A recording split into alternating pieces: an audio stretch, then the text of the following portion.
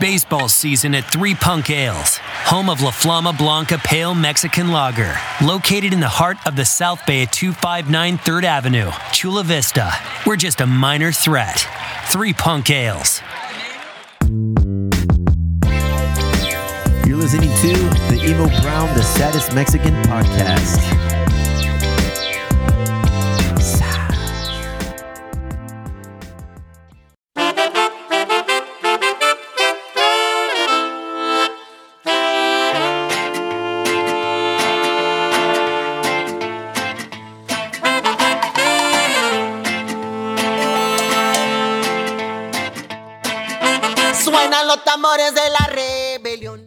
And we are here with another episode of Emo Brown, the Saddest Mexican podcast.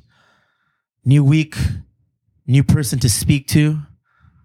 But this young man right here, we went to school together, but we did not know each other. We've been running in the same circles, but always on the opposite ends of that circle. Got a chance to get reacquainted with him through one of our mutual homies. And Justin Clint Lipford of the YMCA. Welcome, bro. I'm happy our paths cross again because I feel like I've learned a lot from you, just like in the short time that we've kind of hung out. You've thrown some things my way. But who are you? What are you all about? Why are you here? Yeah, right on, man. Well, hey, number one, thank you for having me.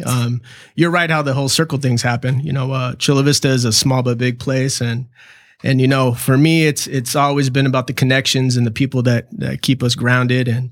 And you know, basically, I'm just a dude who born and raised here in Chula Vista in 1978, Bay General Hospital. Stayed here all but 1 year of my life, man. I moved to North Park for a year. I said, you know, I need to come back home. When was the North Park experience? North Park was before North Park was North Park. When North Park used to be when North Park was. Yeah. I think people still forget, man. Yeah. North Park's got that dark side still, man. Yeah. It's got that hood mentality. Oh yeah, man. I mean, you know, it's not all like skinny jeans and flannels and crazy facial hair. Man, you got some crazy facial hair too. Yeah, yeah. Well, that's grown. Nah, man. Yeah, North Park was a different experience, but at the time I was there, this is about 15 years ago. It was it was still a place where you can go to a local bar and have a good time, still enjoy all that nightlife can offer without being in downtown, right? But Chula Vista's been home, man. I've lived in all parts of Chula Vista from over off of 4th Avenue, right around the corner off of Vance to the family did good for a little bit. We moved to Bonita. So that's how I ended up in the Bonita area. And then we said, you know what, let's move over to the river bottom over by Castle Park. So I lived over there. Isn't that crazy though? The Bonita experience, everybody who's local here in Chula Vista realizes, or even like Southern, like South County, it's like, oh, Bonita. It's like everybody's journey that I know has been the same to Bonita. They didn't start in Bonita, but that was like the ultimate like destination. We were like in San Isidro, Paradise Hills, and then Bonita. And it's like, oh, you know, it's like, oh, you made it. We finally made it. We're in Bonita. Yeah. You were the rich white people went, is how my family would refer to me as. Bonita. But you know, Bonita was great, man, because if it wasn't for Bonita, I wouldn't have had exposure to all the diversity that you talk about on the podcast, right? I mean, if you always say, if you're from South Bay, you're not necessarily a thing. You're a part of a bigger ecosystem. And that's what it was for me, man. And you know, my wife graduated the same year as me, 96, from Bonita. We actually went to junior high together when it was a junior high before it became middle, went to high school, graduated. But we were actually on the complete different side of town as far as social circles went. And so we had a chance to reconnect when we were 23, and we've been together ever since. I have 2 kids, Samuel and Lucille. My daughter's 10 and my son's 5. And basically, man, I mean, I'm happy for this opportunity because, you know, the times I've met you, when you were coming up here, when you were at the Elwood and our mutual homie, Reggie, shout out to Reg. DJ Reg. yeah, right. Well, you know, basically I'm attracted to energy, man. And the spirit you've always had, the way you greet people, the way you just kind of bring your full self, something that I'm all about. And I felt, you know what, if I could reach out to some people to be a part of what we're going to be talking about, I want to start with you, you know. Well, I appreciate that, man. Honestly, the quarantine is something that has kind of, I feel like, for better, for worse, changed me. I want to say for better. You know, it's like I've been bringing in more people, not necessarily to the podcast, but just like into my life, which is weird because during the pandemic, you don't really meet new people, you know? Right. But I mean, certain opportunities have arisen during the pandemic because I had a lot of time to just kind of sit back, reflect on how do I want to proceed. 1, with the podcast, 2, with my businesses, 3, with my family, 4, just me. How do I want to keep going forward? And now as like time is turning, the pages are turning, pandemic, quarantine, reflection. People like you, man, people who have like a cause. Yeah. I try to like vibe off of that. I try to like be like a vampire, be like, you know what? I need to learn to be more like Justin. You know, there's a reason Justin and I cross paths, and I'm happy we have, man, because like we're about to get into. You're part of a bigger journey that we're going to go through. Yeah, man. Yeah. It's a trip to the pandemic, right? Like, it's given us nothing but introspection, you know? For better or for worse, too much time to think. Too much time to think. You know, and I, by nature, I'm an introvert, man. By nature, I'm home in the garden, just posted. I keep my social circle very small. But I do appreciate, again, the energy of others, man. And you know, through my kind of introspective moments for this pandemic, I was like, you know what? I want to really start making roots with relationships in the business community, and I want to start here in Chula Vista. I mean, my father owned a business in Chula Vista, did really well for over a decade, and you know, and so I respect the small business mindset, and I respect that hustle and that grind. And you know, I remember, man, there's times where business was doing great. You know, real talk, dude. My dad didn't graduate he didn't pass 8th grade, dude. And he spent a big part of his life in the penitentiary system here in California. But he had a hustle and a grind. And when he got out, he put something together and it made it work, and he found a way to hustle the right way. And, you know, I remember when that business was doing well, dude, this dude, when we were in junior high, he went and bought a brand new Corvette and a brand new Mercedes, cash money, dude. And you know, for him, man, I mean, he wasn't wealthy minded, man, but he just for the first time in his life made it right. So I remember seeing that and seeing that joy, but I also remember seeing as he got older, losing the energy to keep the hustle alive, right? And then seeing the stresses that came with the business and trying to stay relevant, you know, so that grind I respect tremendously. And that's, again, going back to why I believe in partnering with small business, because if anyone gets the grind mentality and the power of relationships, it's those that are in the business, man. And I think our age group, you know, I'm 42. I think, you're 41? 41, sir. Right? So we're sir, because you're older. Yeah, that right. But it's a trip because to me, I still feel 27 at heart, man. The way I think, the way I pursue this world. But I also accept the responsibility of being at this age, man. I feel like it's about giving back to the next generation below us and even below them, right? And really being able to kind of pass along the wisdom that we've got from life, man, about how to secure relationships and how to respect the people around you and how to look at the bigger picture, you know? And that's to me was what it's all about. And with this age range, I just think that, like, yo, at 42, look how fast 42 came. And then think how fast 10 years from now is going to come. I know, that's crazy, man. It's wild, right? It's crazy. Yeah, man. And at our age, I feel like we know how to cultivate relationships, and we should know how to like just kind of sever ties with things that aren't working for us. Man. At the same time, when you're growing, you got to learn how to like at least minimize and narrow your scope to make sure you're not wasting time. Yeah. Because now, like you said, man, a decade will come here in a quick second. Yeah, bro. You know, it'll be fast. So we got to learn just how to quality relationships, bro. Yeah, man. Yeah. You know, and you know, on those sleepless nights, man, I'll be up just contemplating everything under the sun, and I'll be looking at like what in fact is going to be the totality of my life. You know, what am I all about? What have I brought to this world? And then even breaking it down, like what am I bringing to my household, man? How will my kids look back on me as a dad? How will my wife look, you know, on how does she think of our relationship, right? How do my neighbors think of me, right? And not that I'm like driven by public perception, but at the same time, like I hope my impact was a positive one. Yeah. And that's important to me. Public perception doesn't matter until it's negative. Yeah. And at that point, you know, it's like, oh shit, I better straighten up. I better act right. I better, you know, there's a lot of eyes now on me, relevant eyes, you know, like you said, your kids, your family, you know? Yeah. YMCA. Yeah. What's up with the YMCA? Yeah. What do you do at the YMCA? Yeah. And how did you end up at the YMCA? Let's start from the past, and we'll move to the present, dude. But basically, I've been in social services for 22 years. And what that really means, because it's kind of a broad term, is I've been working with what we call community-based organizations, so small nonprofits that have particular missions in helping the community. So I started with an organization here in Chula Vista. It's heartfelt to me. It's called South Bay Community Services.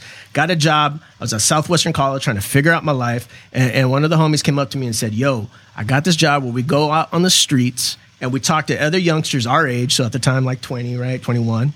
And what we would do is we would talk about opportunities to get off the streets. So that's if you were homeless and you needed shelter, if you were in a gang and you wanted to get out of that lifestyle, if you were in human trafficking, you wanted to get out of that mix. Like our whole goal was to be able to utilize our age and our peer group to provide opportunity.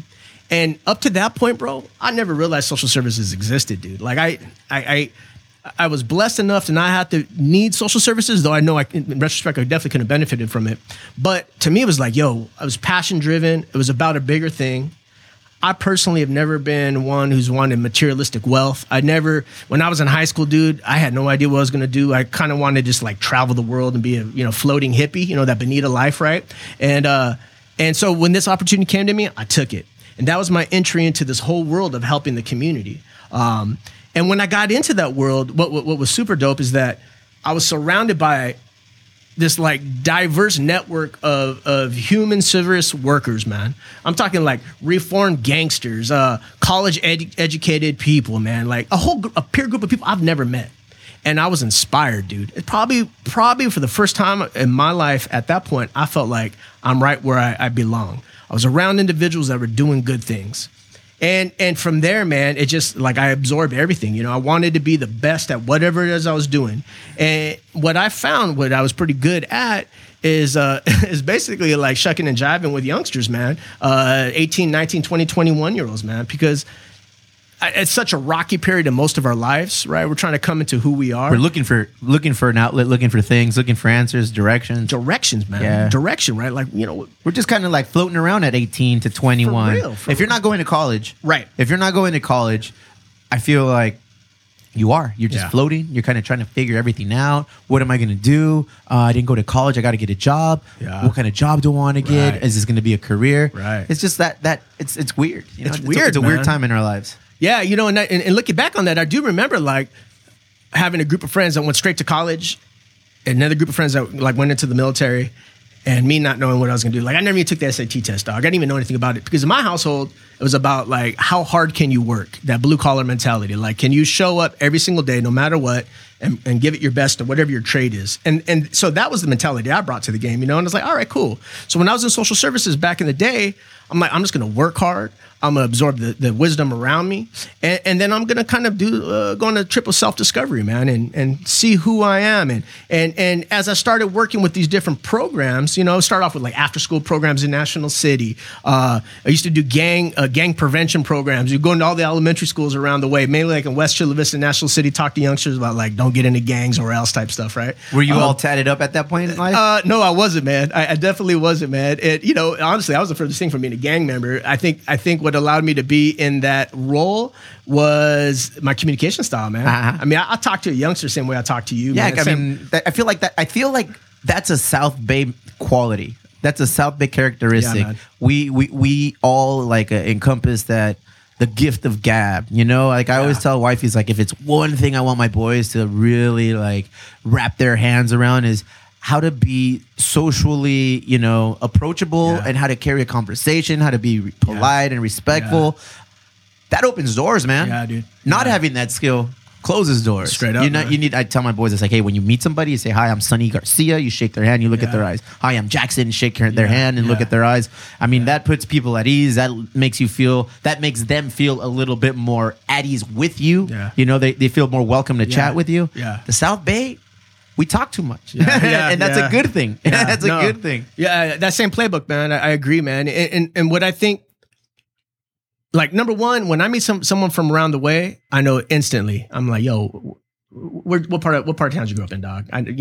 You're the West Side, East Side. You know what I'm saying? I know where you from, right? Mm-hmm. And then we connect because of how they communicate. So communication is definitely. But I think not only being able to be aware and being in the moment and have those dialogues, but there's a certain authenticity that comes with it that I think people try to replicate, man. It's hard to be real, man. It's hard to be real and feel comfortable in your own skin and doing just that. At that age group, for sure. Like Yes. at that 18 to 20, early something, for sure. Now, man, in our 40s, Yeah. bro, look at this is my outfit. My outfit is I always wear jogger pretty Adidas chill looking warm up, dog. bro. I wear my slip-ons with socks and I wear a t-shirt. This is my outfit 24/7, Monday through Sunday, man. You know, and it's like I'm happy. This is this. I like people are like you can't dress like that, fool. You got come on. You gotta dress a certain way. You do this. You just like, bro. Comfort over everything else right now, man. Nah, dog. I think in my opinion, the biggest gift that comes from our toil, right, from our hard work, is the ability to choose the exact lifestyle we choose to live to the detail. Whether it's how our presentation, whether it's how we choose to spend our free time, like whatever that might be. For sure. That to me is what true wealth is, man. Yeah. And you know, and that's what makes me passionate about when I work with young people. Is I tell them all the time, like, yo, dog, it's not just about money. Yeah. Yes, it does well, dude. Yes, if you want to buy shit, it does well. But to me, it's like, what kind of lifestyle do you want to live? When you talk to the youngsters in the gangs, I say it all the time, like, yo, dog, like for real, is this what you want? Yeah, like Or what do you want? picture that, dude. Like picture where you see yourself. You know, I used to always say picture yourself in 5 years, but then 5 years is abstract, dog. So picture yourself a year from now, dude. Like how do you want to live? You know, and you know, a big part of me too is I consider myself an artist, man. So I do a lot of stuff on the art side, but I bring that into my line of work and helping people kind of create the vision for themselves. A lot of youngsters don't have visions for themselves because they've been stuck in a survival mentality, bro. It's a luxury, and as we could potentially say, a privilege to be able to have a opportunity to say, this is the life I want to live, and I'm going to go after it, right? Like that's gold, man. And so what I try to impart on everyone I'm around is like, you all can do just that.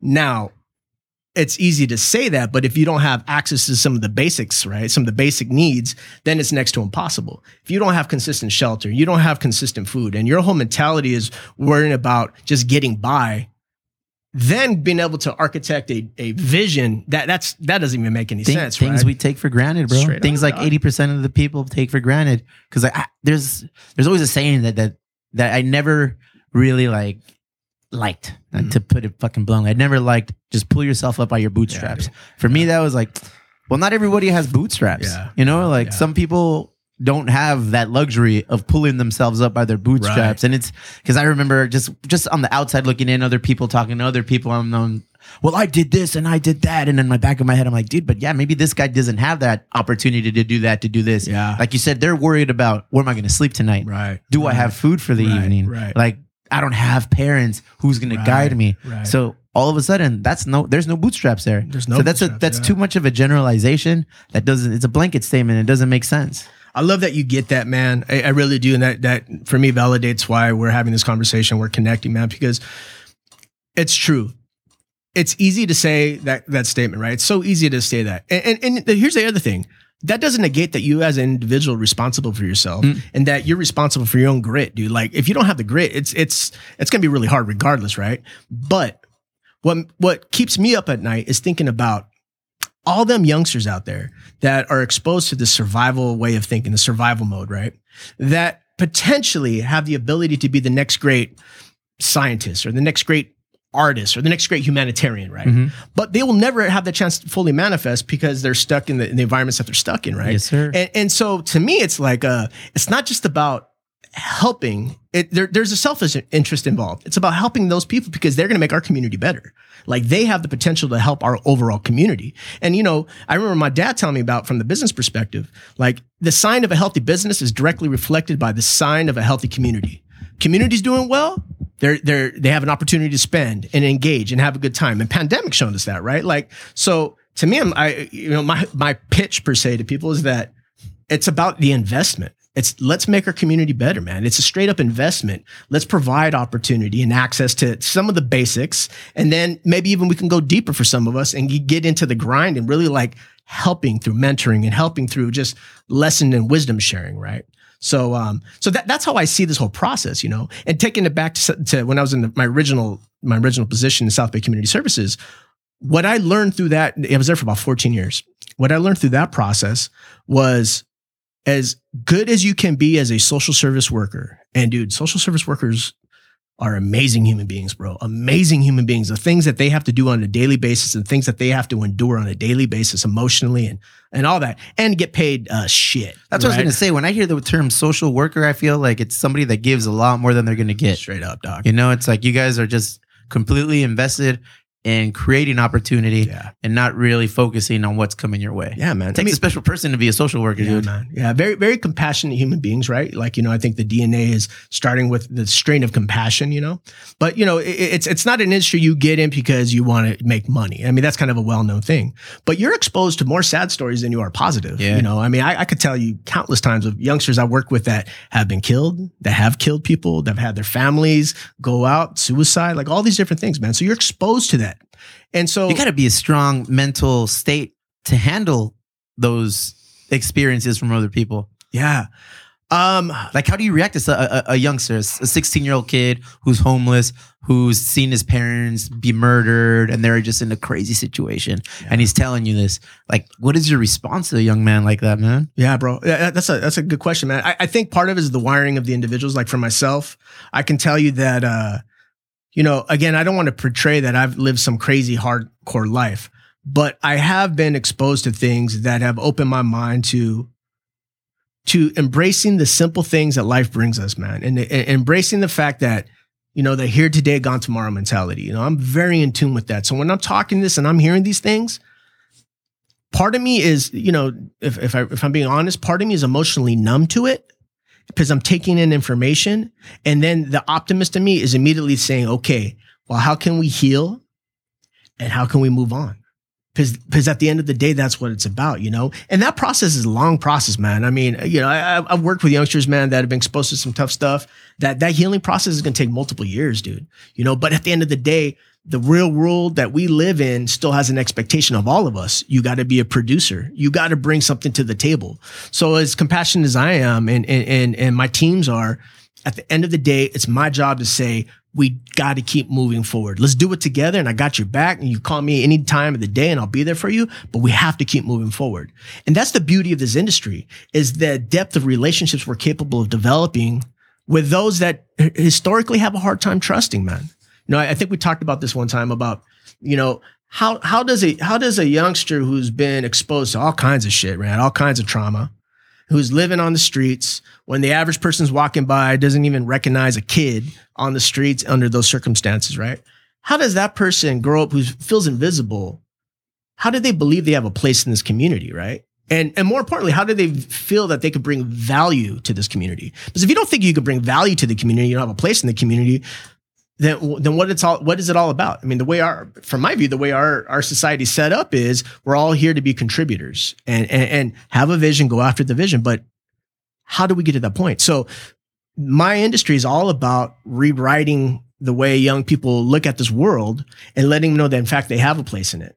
And so what I get excited about, and really why I'm here too, besides just like, you know, chalking it up, have some good beer, is that I want to bring others to the table to be able to demonstrate to the youngsters, to the families, that they have value.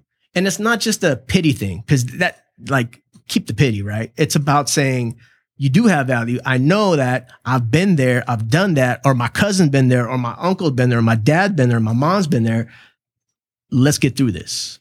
You know what I'm saying? For sure. It's always great to bring experience to the table. When you're talking to kids in elementary school about gang prevention, you got to be able to, like, at least, you know, speak to them in a manner that they'll understand, you know? Because, I mean, the sixth grader, fifth grader, they're going to tune you out unless you bring some real hard realities to them and be like, hey, I remember being in elementary school, man. And every time they did like a dare week, you know, like or like a drunk driving one as we got older in high school, like they really wanted to hammer it home, and they'd set up those the actual car crash in the quad area. Yeah. And I was like, damn, this is hardcore. You know, this is hardcore, but it was like, it was real. Yeah. So you were forced to pay attention. Yeah. So the same way when you communicate with people, man, like you said, you have a lot of experience. Yeah. You know, you've heard it all, you've seen it all, you've been through it all. So it's kind of like people are just naturally going to gravitate to you and your words. You're a good dude. I mean, you're not intimidating. You know, you're anytime I'm with you, I'm like, oh, fuck, all right.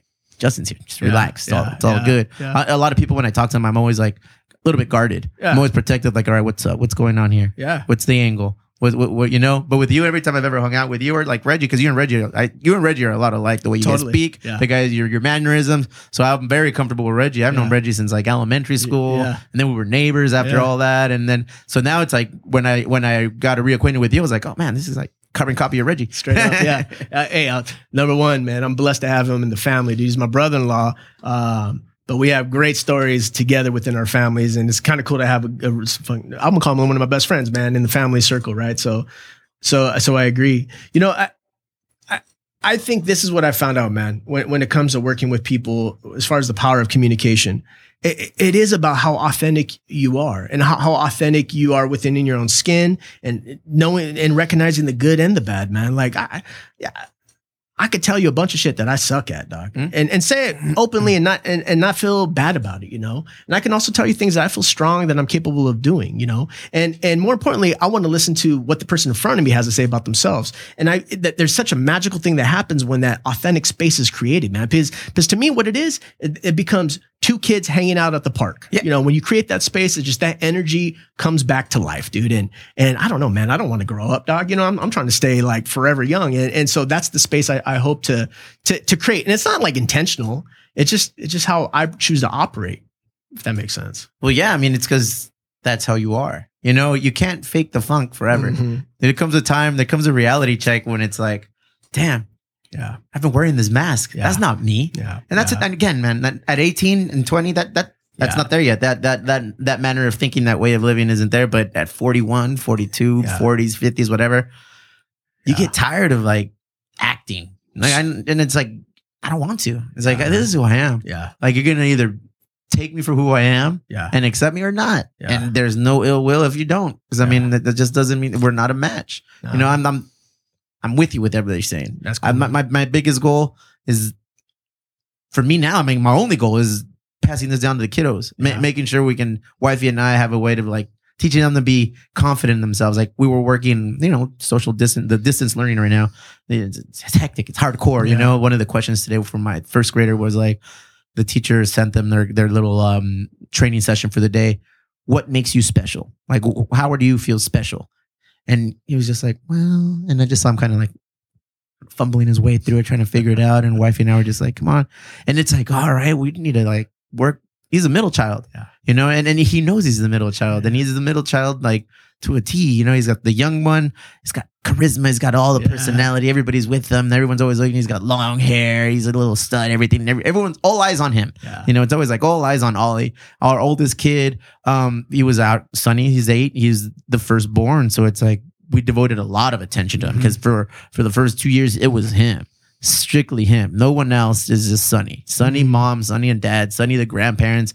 And he was my parents' first grandchild. So he got all the attention, my man. You know, so he's used to a certain level of attention. Then Jackie, my middle child, he's torn, man. He wants to be the older brother to Oliver, but he's the middle brother, and he you know, it's like he's torn in this world where I feel like he doesn't get enough attention. I feel like he feels like he doesn't get enough attention. You know, so when that question came up today, like, hey, for his classes sessions, like, what makes you special? I just kind of saw him as like, Papa, what do you do? He's like, well, I like playing by myself. Okay. And I was like, all right. And I was like, oh, all right. Well, what do you like? It's like, I like drawing. I like doing this by myself. I was like, cool. Talk about that. What is it that makes you feel happy to do that? And I was like, all right, good. Yeah. I mean, at least he recognizing that I want him to be an individual, and he's going to be a little artist because he just the way he acts, just the way he looks at things, just the way he approaches situations. I'm like, oh man, this guy is an individual thinker. He's going to be a lot like me, you know, in the sense where we got to work hard for what we have. Yeah. You know, I'm not the smartest guy. Yeah. I'm not the most well-spoken guy.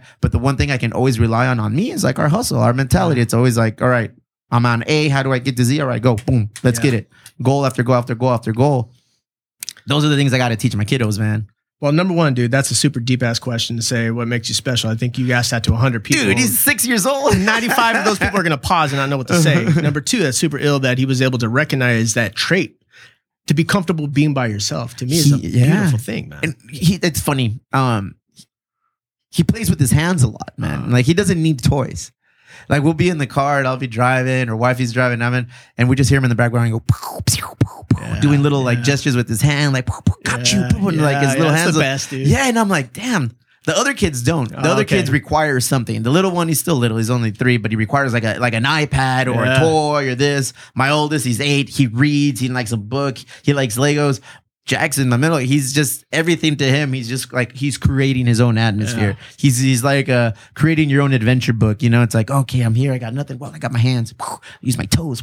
Yeah. And I told, that's what wifey and I were telling. I was like, this is what you do. Like, that's what you enjoy. And like, he's special. He has artistic traits, you know, but again, he's going to have to hustle. He's going to have to grind. He's going to have to work hard for everything. I don't think a lot of things are going to come easy for Jackson. Yeah. You know, he's very like, Daddy, I don't want to do this. Right. He gets bored. All my kids get bored. They're all kids, you know that. But man, don't get me talking about my kids. Well, man, we can talk about kids all day long, and I love it because you know what? That's what it's all about. You know, that to me, this is why I wake up every day, right? This is why I do the things, and I feel confident in saying this about you, brother, is that your kids will always have you as the exact representation of working hard and being a great father and being loving. You know, from what you share with me, what I've listened on the podcast, you know, your relationship with your wife, man. I mean, what a great example of what it is to be a strong yet gentle man in this modern society, bro. Well, for better or for worse on the working hard, bro. I mean, because every week is like, Daddy, what are you doing today? Are you going to be able to hang out with us? Or are you going to go to the brewery? Or are you going to be working at UPS? Or it's like, and then that's, I tell wife is like, I got to really work hard. Like today, I said, hey, this is my schedule from 12 to 4. I've got meetings. I have things to do for the podcast and I have other like operational stuff for the brewery that I got to get done. Yeah. It's like, I'm not available from 12 to 4. Yeah. And I'm getting better at that. Obviously, man, it takes time and energy, and you get out what you put in, and I can't just kind of skate through things. People are like, oh, I never see you in the tasting room, or I'll never see you in the bar. It's like, yeah, man, as much as I'd like to just be the face and be up there drinking beer and hanging out and hooting and hollering and having a good time, it's like, there's a lot of shit to do. I mean, this environment is created by Kevin, my partner, and myself being down here grinding, getting things done. Our job is to create the atmosphere for you. Yeah. We're not going to be there because it's hard, because we got other shit to do, but I just got to find that balance with the kiddos. I'm sure the same way, because just like you're a social worker. Yeah. Yeah. You have 2 little kids. Yeah. You're a husband. Yeah. You give a lot to your career, man. As a social worker, there is no middle. I mean, you're all in. Yo, I had to make a conscious decision about 2 years ago that I needed a career change. Mainly because the way I approach social services is through a passionate lens, man. I give it everything I had, bro. Like, I just, every conversation with every person I met, it was always about that energy. And then, I had my daughter a little bit later in life. I was 32, man. And so as she was getting older, and then my son came, and I was recognizing that I am actually putting more energy into these programs, into these youngsters than I am at home with my kids. Yeah. And I was able at the time to get away with it because they're still too young and not really like cognizant of everything anymore. Around them, right? Yeah. But yeah, dude, so what ended up happening is I told my boss, I got an amazing boss, man. It's so cool when you can have someone that you respect as a boss, right? And I told her like, yo, I got to switch this up, man. She's like, well, what are you going to do? Fuck, I don't know. I'm going to go work at Home Depot, Lowe's. I love gardening. You know what I mean? I'm a construction artist. I'll do all that. But I said, you know what? I think there's opportunity, and I think I can utilize, my portfolio of working in the community to create a new, like a new modern way of approaching how community partnerships look like. You know what I'm saying? Like, I think I can start to go out one by one, relationship by relationship, and build these partnerships to bring awareness to the social issues that are going on, to bring in resources to help some of these families that we're working with. And really, if anything, man, to generate joy within our community, man. I've been fortunate enough to live in Chula Vista my whole life and to be comfortable my whole life and to know that is not the way the majority of our world lives, dude. However, I do think that it's up to community members that have been fortunate enough, blessed enough, privileged enough to live in those shoes to be able to give back. And what I really believe in is that there's plenty of people out there that want to do that. And they're just looking for the way to do it. They just haven't been exposed to opportunities. Because here's the other thing, man. So let me back one step up.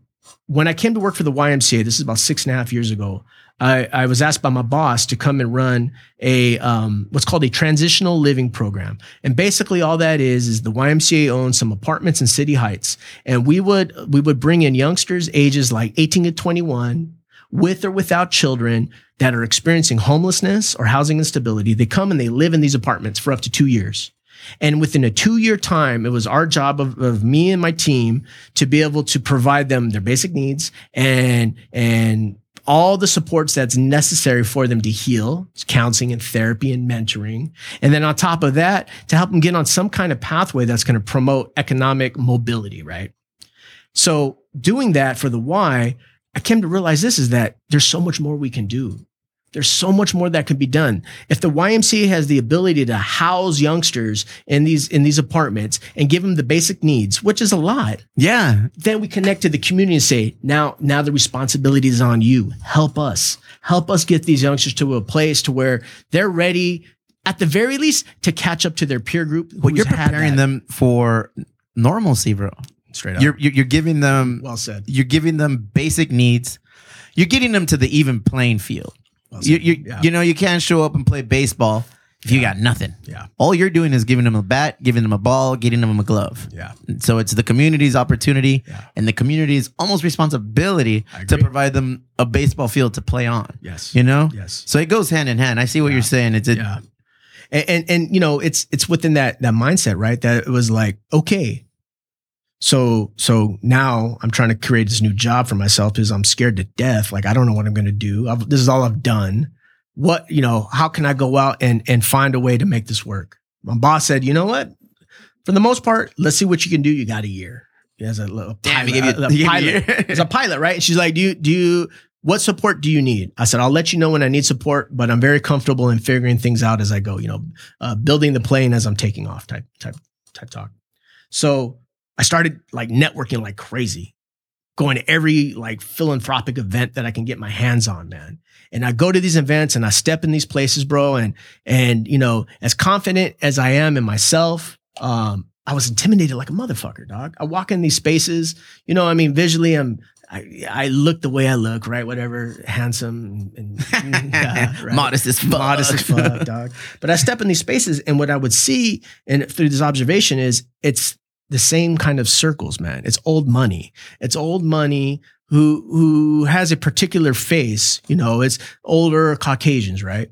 And old white dudes. Old white dudes, man. Old white dudes. And I got love for the old white people all day long, dog. But I go in the spaces and be like, all right, cool. I'm seeing all this. And I'm realizing like, how is someone new to the game going to be able to go and secure relationships with these people that have been doing their system of giving forever? Like I'm not going to try to do that, man. So I gotta find the gaps. Number one, who's not at the table? And number two, how can I go and secure relationships and find out what's important to these groups to want to invest back in their community? And so basically what I came up with is like this concept of hood heroes, right? And that's when I approached you. It's like, yo, let's talk about hood heroes, right? And to me, hood heroes was a concept of saying, number one, hood, right?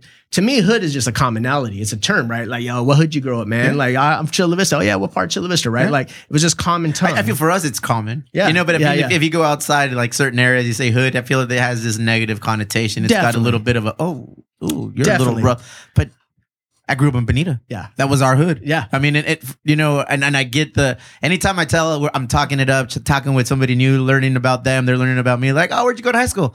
Oh, I went to Bonita High. And they're like, yeah. Bonita Always, High dude. School. I always get hated on, dog. Like, them rich kids. Yes, I was like, no, man, my parents just work. You know, it's like, them rich kids. Yeah, there was a bunch of rich kids at our school. We weren't one. I mean, we weren't one of the families that were rich. Yeah. My parents just were very fortunate to have careers and they were employed. Yeah. My dad worked at NASCO for 40 years. Yeah. My mom was in banking and government lending for like 40 years. Yeah. Like we were rich in like that we had a firm foundation. We were rich in the sense that we had a place to live. Yeah. You know, we had stability. Yes. I had parents that have been married over 40. Yes. They've been married 43 years, bro. That's beautiful. You know, like that's hard. That showed me you work through shit. Yeah. You know, my wife's parents, they've been married over 40 years, you know? So we are products of long-lasting relationships where it's like obviously there's ups and downs in every relationship. There's failures, there's successes. Nobody wins at everything they does, you know? Nobody loses at everything they does. There's a commonality like right in the middle. So we were rich in that, man. I was rich in that my parents were fortunate to teach us how to work hard, how to work through things. And I tell wifey, like, look at our kids. Our kids have you and me, you know, we're stable with them. We're always there. They have 2 sets of grandparents that not only are still with us and alive, but they're still together. So it's like my kids will have a privilege that a lot of kids won't right now, man. They're gonna have the privileges like, oh, my parents are together. Yeah. My parents work hard to give us everything. Yeah. My parents, my nana Gigi, my tata, my abuelita, like they're still there. Yeah. So these boys still have that lineage. And like for me, man, that's the one thing I really want to like instill in them. It's like, it's my job. Like I tell people here at work, at the businesses, it's my job is not to be out there drinking and socializing with everybody, although it happens from time to time. Mm-hmm. My job is to make sure that you have the tools to succeed and get what you need out of this job while performing and getting us what we need to get to maintain this opportunity. Yeah. Same way I approach my kids. I just want to make sure they have the tools to succeed, man. It's a crazy world. You're an example for the community, man. I mean, you know, hell no. I know you want to. I get it, but you are. You're an example for working hard, for being a family man, for loving your kids, loving your wife. Like that's an example that, you know, if anything, the line of work I've been involved with has taught me is that is absolute love, man. And to have that, where many have not have that, unfortunately, right? It goes a long way. Yeah. And so when you have these dialogues and when you're out socializing and even through your podcast, right? The community is able to see that, dude. You know, and the community is able to see, especially those that are trying to figure out what they're wanting to do with their lives. Like, that's an example of a direction I'd like to go. You know, that's an example of a way that I'd like to be able to have a wife and have some kids and be able to come home and play with them and get pissed off at them and all the fun things, right? Like all of the things. All the things. That, to me, is what it's all about. And, you know, going back to this whole Hood Heroes concept, when I'm saying Hood Heroes is really about all of us that have that same understanding and appreciation. It's about working hard, taking care of your family, and at the same time recognizing we're in positions now where we can influence the next generation and doing what we can with our resources to help out, right? And so me, and I made this up in my mind, bro, but it's a great name, dude. It's a great name for a project. For a state of mind. It's catchy. It's catchy. Alliteration. I'm a big fan of alliteration, bro. Up. Yeah. Hood Heroes. Yeah, man. But for me, it's like, you know what? When I sit there and I think about all the people I know and how those that are successful and those are not, and I think what was the thing that separates those that are successful and those that are not? So number one, where your basic needs met. Okay, once that's taken care of, then what's the next thing? And the next thing to me is social capital. Who is in your corner? Who is willing to share resources, whether that's financial resources, whether that's wisdom, whether that's love, or whether it's all three? Who's willing to share that with you as an investment to help you get to the next level? And in my view, and the view of my organization, the more people that you have in your corner is probably one of the biggest indicators of how far your trajectory is going to take you and how far you're going to be able to go with your personal vision, man. You know, that safety net is crazy, bro. It's crazy, dog. People who have safety nets are usually ones that have that higher trajectory. The risks aren't as risky because you got somebody that's there to like pick you up, you know? Yeah, man. Fuck, I was fortunate that my parents had. I failed at almost everything I've ever tried. I failed at. Yeah. So whenever I get the opportunity to sell my parents on an idea or something, and they are actually like, "Hey, that's a good idea," or "Hey, that could work," I'm like, "All right, fuck." I sold my parents.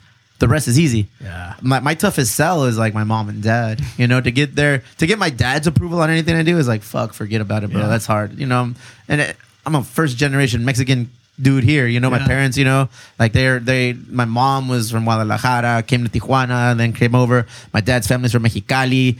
What is it? I think Sonora, then Mexicali. Then my dad came over to Calexico, went to school there, and then so it's like for me, it's like shit.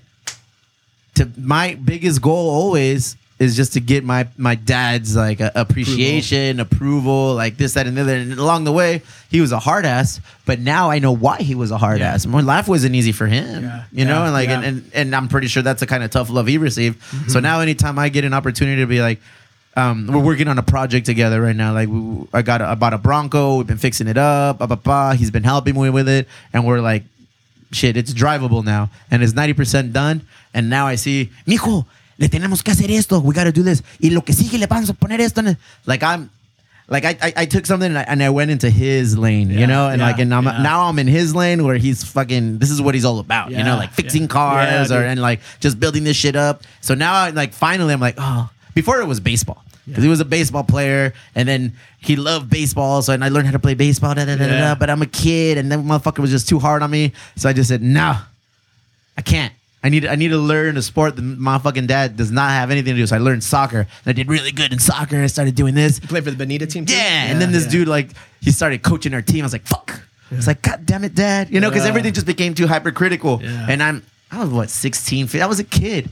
I was not ready to accept that kind of criticism at that age. You know, I needed more. I needed a dad that was going to be like, okay, mijo, good job. And he did. Don't get me wrong. It was just more like, no, mijo, you got to do it like this. No, mijo, así, no. And then I was like, fuck, I'm never going to like live up to what his image is, you know? So have you asked him? Oh, yeah. Now we shoot the shit about that all the time. Yeah. You know, and he's like, oh, well, he doesn't say shit. Like, he's an old school Mexican dad, bro. Work hard, fucking, and just, you know? Yeah. So it's like, I am who I am because of you. I tell him, you know, like for better or for worse, like, but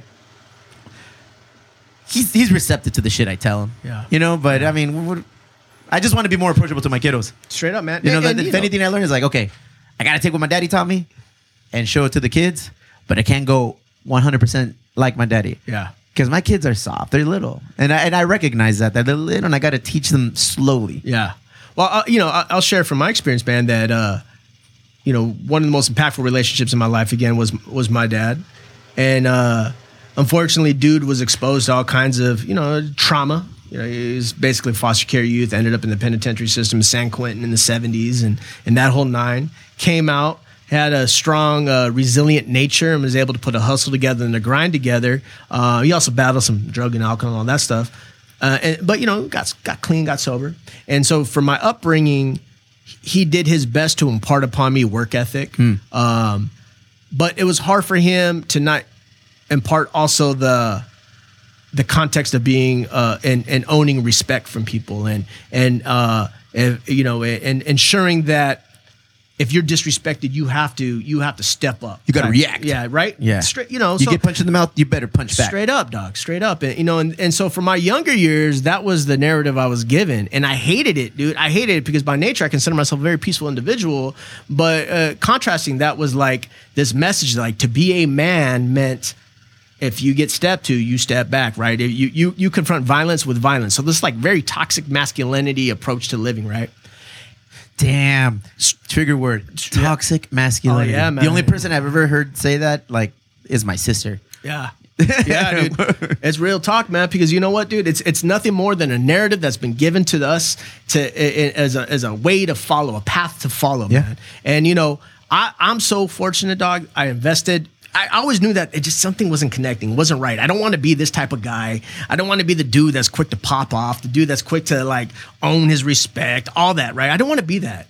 But I didn't know how not to be that. Yeah. So like, you know, I was fortunate, man. When I was in my early 20s, man, I went to therapy. I went to therapy for like 5 years, dog. I went there, just learned, kind of like recalibrated the way I view myself in this world, the way I see other human beings. That's healthy, like, bro. Like, dog, you know what I mean? Like, it was hard for me to be in a situation where if I felt someone was looking at me like a couple seconds too long, like it was like, I heard the voice like, you gotta look back. And then if you look back, you know, here in Chula Vista, I remember riding the buses, dude. If you look back and they look back for a little bit longer, it's like, oh, damn, time to get down, dog. And like, oh, I hate it, dude. I hate it so much, man. So I was so fortunate to go through therapy, to rewrite the script. And I still deal with a lot of the things that are still lingering, right? But I have the awareness enough to be able to put it in check. So 99% of the time. Yeah, dog. Therapy You recommend therapy? I recommend therapy for everyone, dog. At least one run through, because it's a great mirror to look at your behavior and to be able to have someone who doesn't know you say, is that's what's best for the life you're saying you want to live. Someone will call you on your shit in the most professional way. In an unbiased way. In an unbiased way. I don't know who you are. I don't know what you do. I don't know what kind of family or upbringing, that, or the other. Yes, dude. By what you're telling me, you're fucking up here. I'm like, oh, really? Yeah. This is my therapy, bro. Yeah. Talking to people. I bet, man, is the insight that you're able to get from it, right? And that's all it is insight, man. It's just people I have on. What can I learn from this person? Yeah. You know, and fortunately, knock on wood, like I've been on a tear of, because usually the podcast format is like homies. And we would shoot the shit. Like, what happened to you this week? Right. What's up? Right. Like, what did you watch? Yeah. What'd you do? And then just like that, I haven't had one of those episodes in forever. Yeah. Like, I've been on a string of just like talking to people, pretty much all the pandemic, bro, for like the last 2-3 months.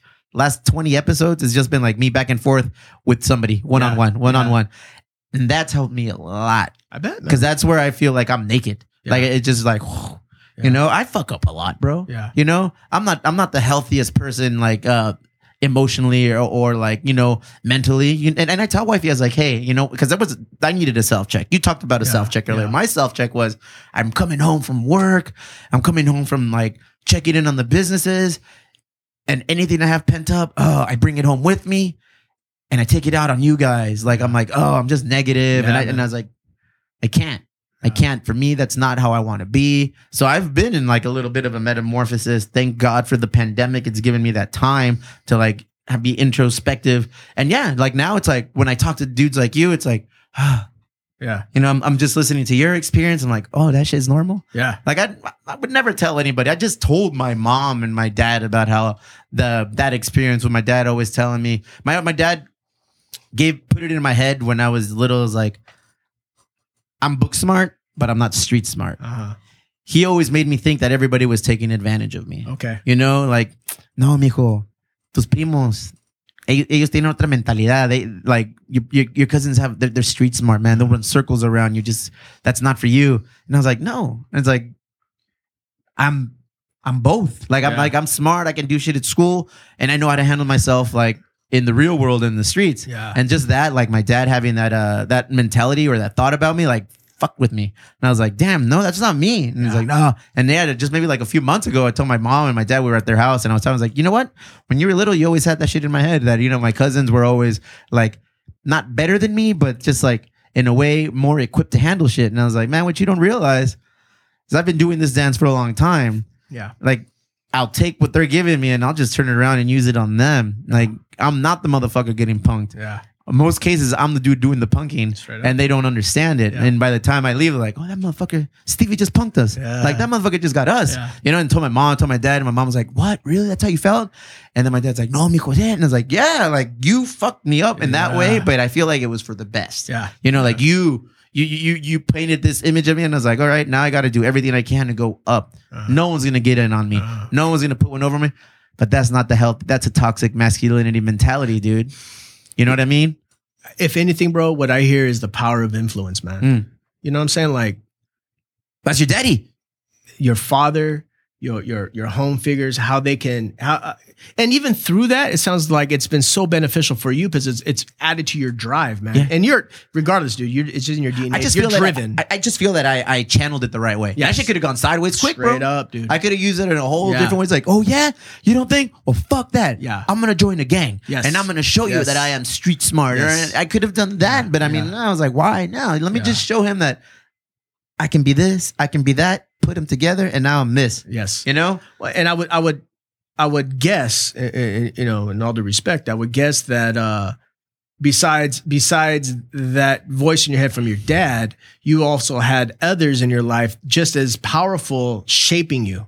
You know, to then get to a place where you can take that drive and match it with this, match it with that to get to where you're at today. You've talked about your mom a few times and how impactful she's been in your life. You know what I mean? I know the word for that now is mentors. You know, before I didn't fucking know. I just had like people that anything I've ever done, anything dumb, like fucking hobbies, like being in a band or just like cousins who were ruffians and shit. And like I just like, they all had like stories, they all had influence on me. Yeah, man. And I just took the best for what I thought was the best for me, you know? Yeah. And I'm not saying my dad, but shit, my dad and my mom, those are my two hood heroes. Yes. Those are my people that I look to this day. I don't do shit. I don't start a business and not let them in. Yeah. You know? And now since we've been married now 15 years, wifey's in that rotation, you know? Like for me, there's no higher way to elevate or show somebody like praise than like you are somebody I come to and I run ideas by. Yeah. I'm fucking super private when it comes to that shit, man. I don't run ideas by anybody. I'm like, I'm thinking about doing this. What do you think? Yeah. And then usually everyone is like, no.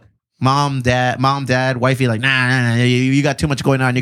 But then I like take time and like articulate it better and like, well, this is why I want to do this and this is how it's going to be beneficial to me, family, everyone. And then it's like I sell them, and when I sell them, it's like, got them. Now I sold them. Now I can go with it, you know. So for better or for worse, bro, like the mentors I've had were not always straight and narrow. Yeah, they weren't always my mom and dad. Yeah. I've had mentors like my cousins who were like, you know, not always on the straight and narrow, but they would tell me, bro, this isn't for you. Yeah. Like, don't do it like what we do. You know, like we do this because we didn't have another way. Yeah. You know, it's like you do.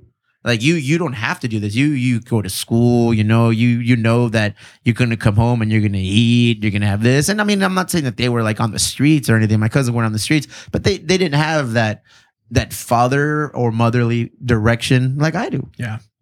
We talk about privilege a lot. That's my fucking privilege, bro. Yeah. My privilege is that my parents are there in my life, guiding, pushing. Yeah, man. I mean, it just goes back to me, man. It just circles back to the power of influence, man. And we're going to be influenced one way or the other. We're you know, because our brain is constantly evolving, you know. Males, we're not done developing. Our brain's not done developing for some of us up to 30, dude. So we're constantly taking in information, processing it, and trying to decide what is my best truth. Bro, I get a calculator and I'll write boobs on it.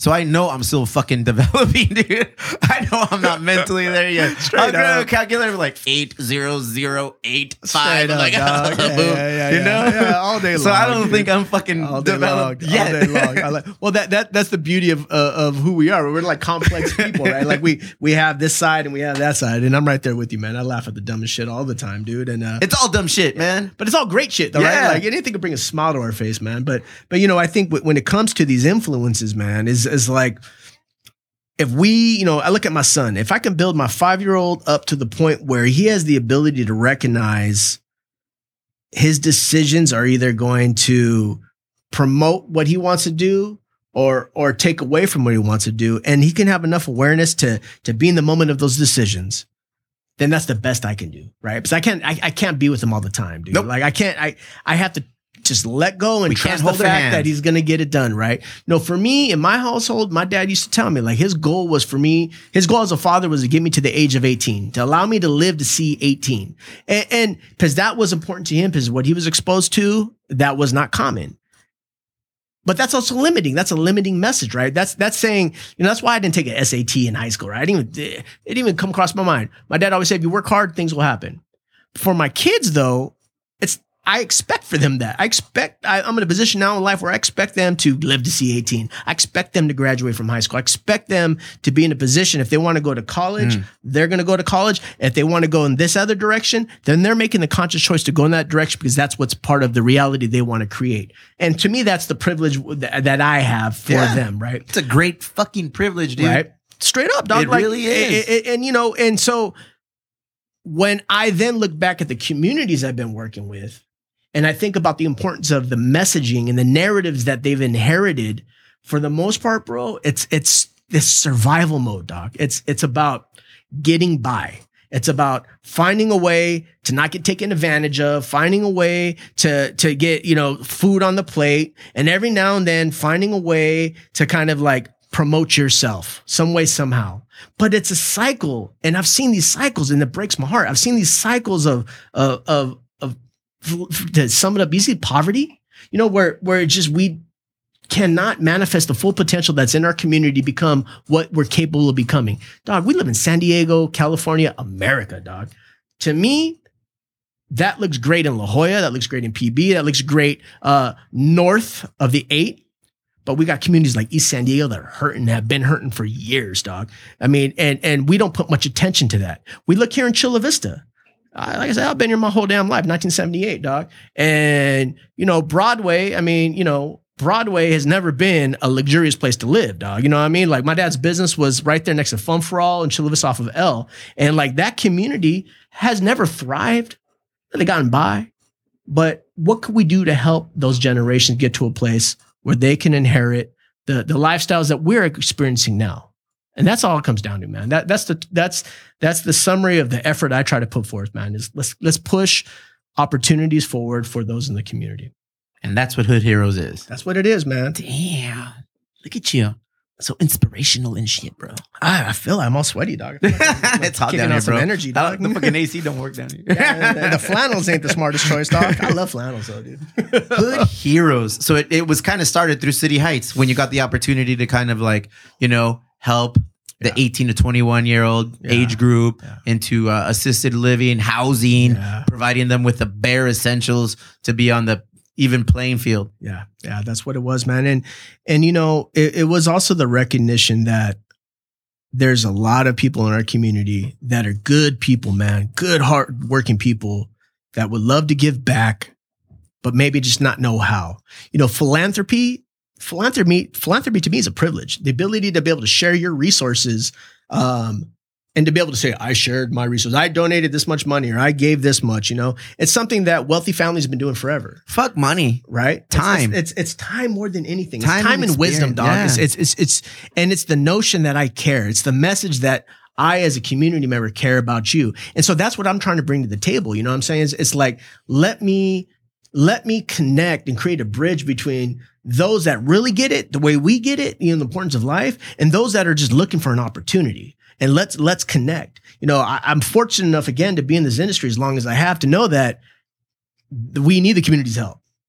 And I can be an ambassador for this line of work because of my experience. So I'm like, yo, let me create a platform, Hood Heroes, right? Where then people can hit me up and be like, yo, I'm down to do this. I'm down to do that. And the way it kind of looks is it's pretty cool. It's basically commitment to Hood Heroes is like, one, being committed to learning about some of these social issues that's going on in our community. Not in depth. I'm not no PhD, dog, but like have a generalized understanding. You have a life experience PhD. Yeah. It's more valuable, bro. Yeah, honestly. It really is. I appreciate that.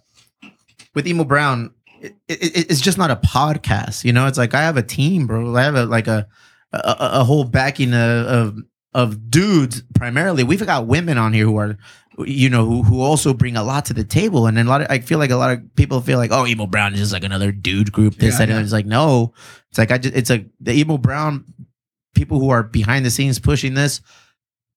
We all want to make a difference, So it's like, what I ask you is like, what can we do as like Emo Brown, the social club, like the athletic club? There's a lot of like a little Emo Brown is an umbrella, and there's a lot of fucking things underneath that umbrella. Yeah.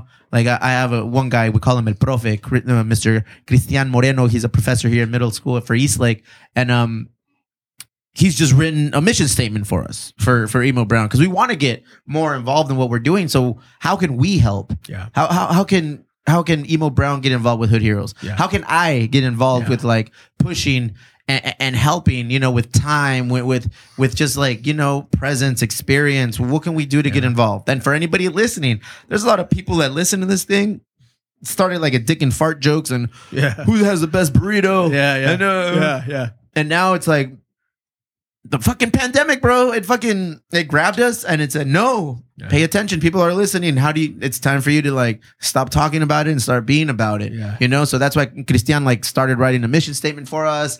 And we have a lot of things planned, obviously, but how can we get involved now with Hood Heroes and help push this thing forward? And even the people who are listening, because there's a lot of business owners who listen. Yeah. There's a lot of people in this industry that listen just because I'm involved in the industry. Yeah. So there's a lot of ears that are listening to you right now. So how can all of us collectively get involved and help with this movement? Good looking out, man. And number one, respect to the power you bring to the table, man. I mean, this is your manifestation, and I dig that tremendously, bro. And I respect that. And I've been listening to the podcast for, ever since that last time we first met for our initial conversation. Like, you know what, dude, I want to have a deeper understanding of you, of the culture you're bringing to the table.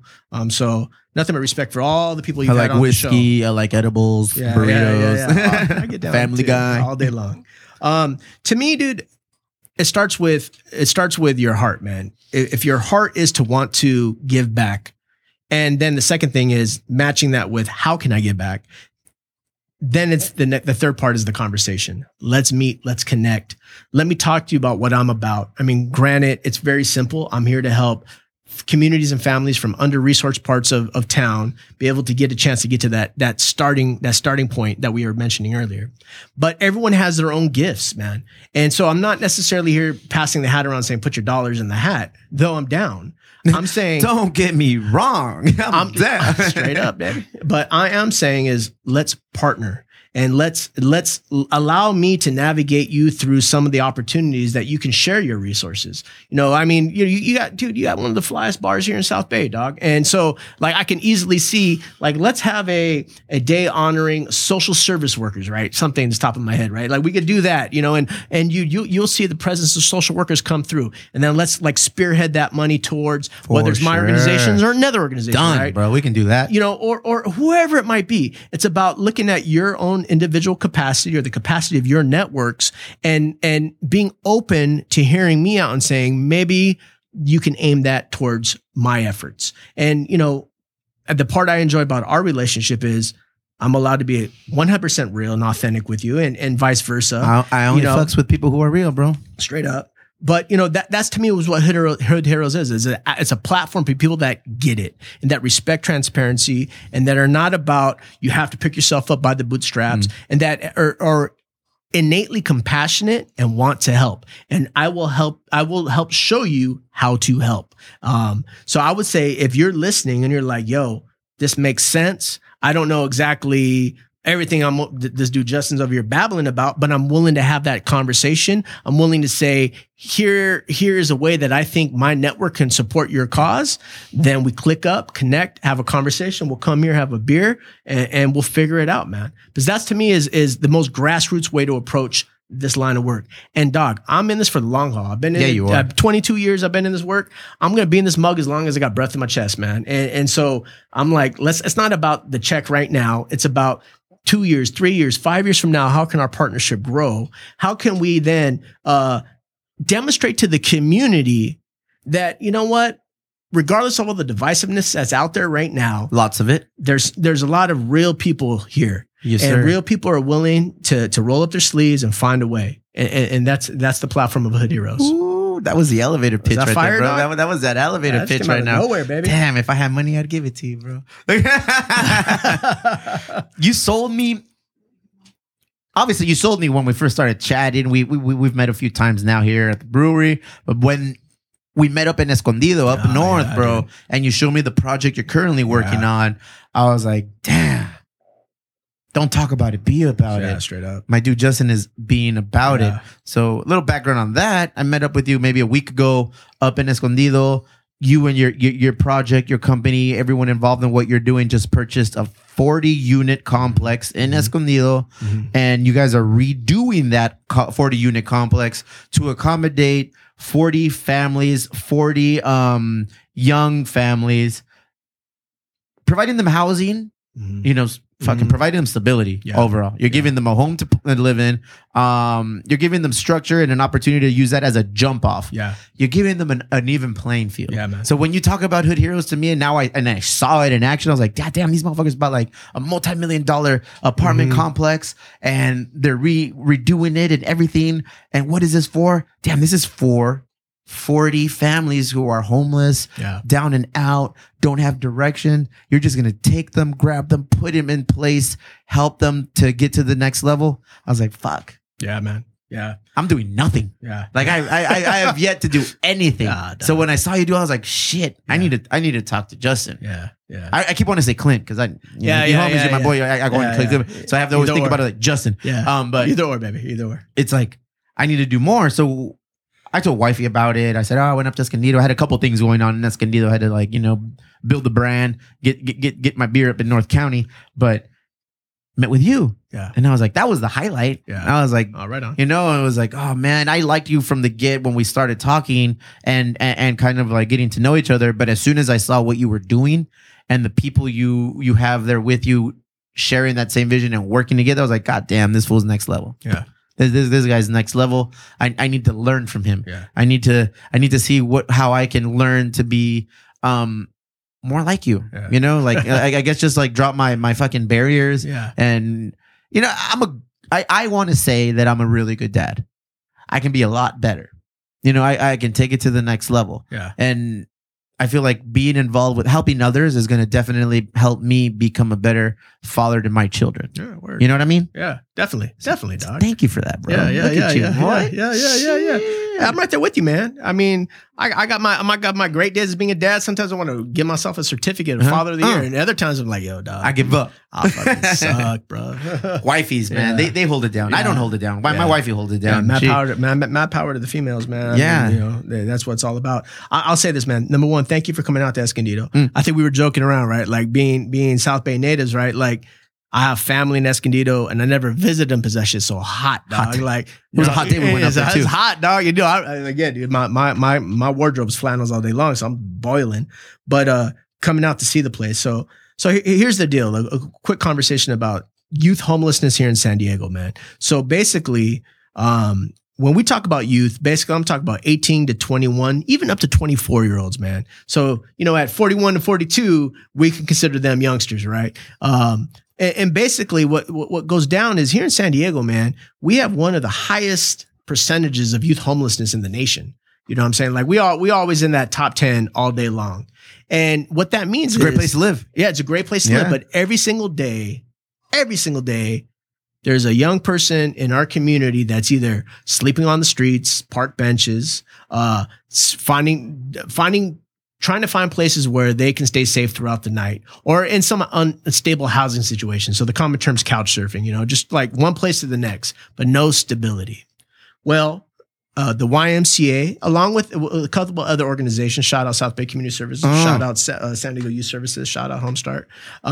Basically, All working towards the same cause. Same cause, man. We're all cousins in the grime, dude. But basically, what we do is we find ways to provide beds for these young people to live at. Now, the way we get to understanding how much homelessness exists, whether you're a young person or adult in the nation, it's trippy. It's kind of archaic in my opinion. But on the same day, every year, in every city throughout our nation, teams of people go out onto the streets and they literally count how many homeless people they see. And then they take those numbers and they submit it to the federal government. And that is a snapshot of the amount of homelessness that exists in our nation. Well, A homeless census. a homeless census, dog. Straight up, dude. Look at you. So a homeless census. So that's how we get our numbers. But in our industry, in social services, we've known San Diego, it's high. It's always been high. So in those West Coast, I'm going to assume, right? up and down California. Yeah. You know, but San Diego youth homelessness is a little bit different than you might see in even Northern California, where you'll see youngsters going up and down from even from Seattle and Portland down to San Francisco. They're a little bit more transient. Here in San Diego, our young people tend to just like remain in these pockets, dude. So here's what happens. So we as a cluster of organizations get together, provide housing opportunities. We either go out and rent apartments. We get federal dollars to help out the cause. We rent apartments, or some of us have bought properties and our young people come and they stay with us and they live with us. And then we take care of the basic needs. And then on top of that, we're trying to get them on the pathway to kind of promote their prosperity. Fuck. Look at you. But every day though, dog, every day, this is the worst part of it. The waiting list to get into these programs is through the fucking roof, dog. Through the roof. Every day, a young person's waiting to get the phone call. Ugh. Like your time is up. That's hard. How do you make, because you got 40 units up in Escondido. Yeah. How do you, fuck, I don't even want to imagine Well, who makes a cut. You're Nah, looking at dog. names on a list. Nah, Do you dog. know these people like Yeah. personally? Have you interviewed them, sat with them and everything? All that system exists. But what moved our organization to get to a point where we went and basically we met and said, yo, we have to do more. These waiting lists are so long. We have to find an opportunity that's even bigger than what we're currently capable of providing. And so, YMCA is a big organization, dog. Everyone knows about the Y, right? Like I could flash the Y badge. Everyone gets it. And so here in San Diego, the YMCA in San Diego is like the biggest Y in the fucking galaxy, dog. We're so big. And we met as a team and huddled together and said, we have to buy a bigger apartment to bring in more people. So we got together, we grouped up, we bought this apartment in Escondido. The best thing about the apartment is, one, the amount of spaces we have. So we can have 40 to 44 young people living there. But then on top of that is the way the apartment's created. It's creating a community And we believe, dog, that the environment, for the most part, is what set these young people behind. So we have to double down and create an environment that's going to provide more opportunity. Trust And hope and love and all that, dude. Everything that they lacked is like what you have to provide and make up for. We have to go ample. We got to go all the way up with it. So we made the move. 2019, we bought this place in Escondido. And now we're in the middle of a complete apartment renovation.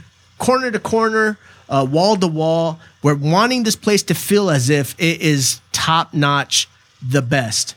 I say it like this. If in fact tragedy hit my household with me and my wife, and my kids had to go through an experience like this, where would I want them to be? And I want them to be, and that's our driving force, dog, is I want them to be in a situation where it's top notch. Excuse me. So basically, we bought this place. We're in the process of final renovations, and we're going to be moving youngsters in December and January and getting this place completely filled. Now, that's the easy part, getting them in, having them there. The hard part is then the development, right? The trust, number one. Yeah. It takes at the very least, bro. It takes a year to get to a place where you can create a trusting, loving relationship with a youngster who may be completely opposite of you. But that's our expertise. Like, that's where we get down at. So we build these relationships. We get to a place where we can navigate, find the strengths in that young person in front of us, find what makes them the most unique individual on this planet and makes them the best at who they are, and then push them forward and let them set sail and hope to God that they're going to be good. Now, here's the deal. And making this bold decision to buy this bad boy is over $5.5 million. It's a big project, man. Right? And then on top of that, doing this renovation. I mean, this is an old ass building, right? Look nice though. It's gonna look nice. It's gonna be the shit. Look dog. like Melrose Place. It's gonna be Melrose all day long, dog. We're going to be around 9.5 million. So I am on a quest to bring in those that are willing to be investors in this property. You know, those that are willing to be able to give us money to help us pay off our debt, to help us with our renovation, and to be long-term stakeholders in really the prosperity and hope of these young people. Now, look, I'm telling you right now, dog. I already shared a little bit about my history and growing up, very blue-collared.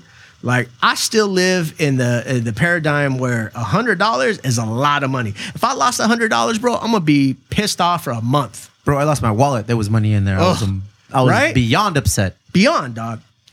Yet, I'm on a quest to find those that are out there that want to donate large sums of money, maybe to put their name on the building. You know, $3.5 million will allow your name to be on this building and be associated with, in my opinion, one of the most hope-generating opportunities in Southern California. And so, not that I'm trying to sell anyone. I'm just saying, if there's someone out there that's like, yo, I get it. I like to learn more. Let's connect, man. And you know what? The other thing too is, I don't care if you got $1,000, dog. Let's connect. I'll put your name on the building too, man. Motherfucker, you just said 100 is a lot. Now you're doing about 1,000. Watch your mouth. Yeah. What you doing? We got payment options, baby. we have payment plan. Nah, man. Emo Brown, we're in. 3 Punk Ales, Yeah, man. Elwood, anything I'm associated with from the get when we first reconnected and connected legitimately for the first time. I was like, yo, I can get on board with what you're saying and what you're doing. More now. If we had crossed paths when I was not a father, when I was just like whatever, and I don't think it would have been the same thing. Yeah. But now, fatherhood has brought me compassion. And compassion has just brought me to talking to new people and experiencing new things. Word. Thank you, bro. Thank you for coming in today, man. I'm gonna put all your information on when I release this, so people know how to get a hold of you, how to reach out to you, and we'll make sure that we can generate as much attention and just get your name out there on what you're doing. Do you have some sort of social media for Hood Heroes yet, or not yet? Right now, my social media is my IG, and I'll give you all that information. Perfect. I mean, my IG is really more of a collage of my lifestyle, but I'll have it up there. I think that number one, thank you. This is sick, man. I appreciate this. I mean, it means a lot to me, genuinely, in the deepest part of my heart, that you're taking time. I could size up a person like you very quickly, and I know you're about it, man. And to provide this platform, I appreciate it. So I would say that those that are even curious I would love to have a conversation. I'm a no commitments type person, man. Like, let me just talk to you. Let's figure it out. Let's see to what degree you're capable of helping. And let's also show the bigger community that this is how we all get down, man. That there's hope. There's hope in the communities that we all come from, in the hoods that we all come from, and we're willing to be investors. So thank you, man. This has been great. Hopefully I didn't stumble on my words too much, man. Shut up. You know how it goes. But Justin Lidford, the YMCA, Hood Heroes, South Bay legend now. Look at you. hey, Fucking Pendleton's when it's 110 degrees outside. You crazy, I stay bro. cool, baby. Alrighty, man. Thank you for cruising through. All right, homie. I'll post all this up. We'll spread the word as much as we can. Yeah. And for sure, my Emo Brown crew, we're going to link up and see what we can do together to, at the bare minimum, help spread the word even further, man. That's all that's needed, baby. Thank you very much, my man. All right, homie. That is a wrap. Thank you for listening to another episode of Emo Brown, the Saddest Mexican podcast. Make sure to give us a follow on Instagram at Emo Brown. Pay our website a visit, emobrown.com. That's where you can find access to all of our episodes, information on how to join the Patreon, Emo Brown, the social club, as well as pick up all of our merch, hats, shirt, patches, masks, todo el pelo. As always, our episodes are brought to you by the wonderful people at the Miso Healthy Company, award-winning true full-spectrum CBD, grown in California and sold worldwide. Lolita's Mexican Food. Patience is the essence of fine Mexican food, located all throughout the San Diego County, specifically near dear home, Chula Vista. Balboa Avenue Dispensary for all your medicinal or recreational cannabis needs. Follow them, the Balboa Avenue Dispensary. Thank you very much. If you ever want to reach us, leave us a message, ask a question, share a thought, or just say hello, give us a call. 619-728-9300. Thank you very much. Talk to you soon.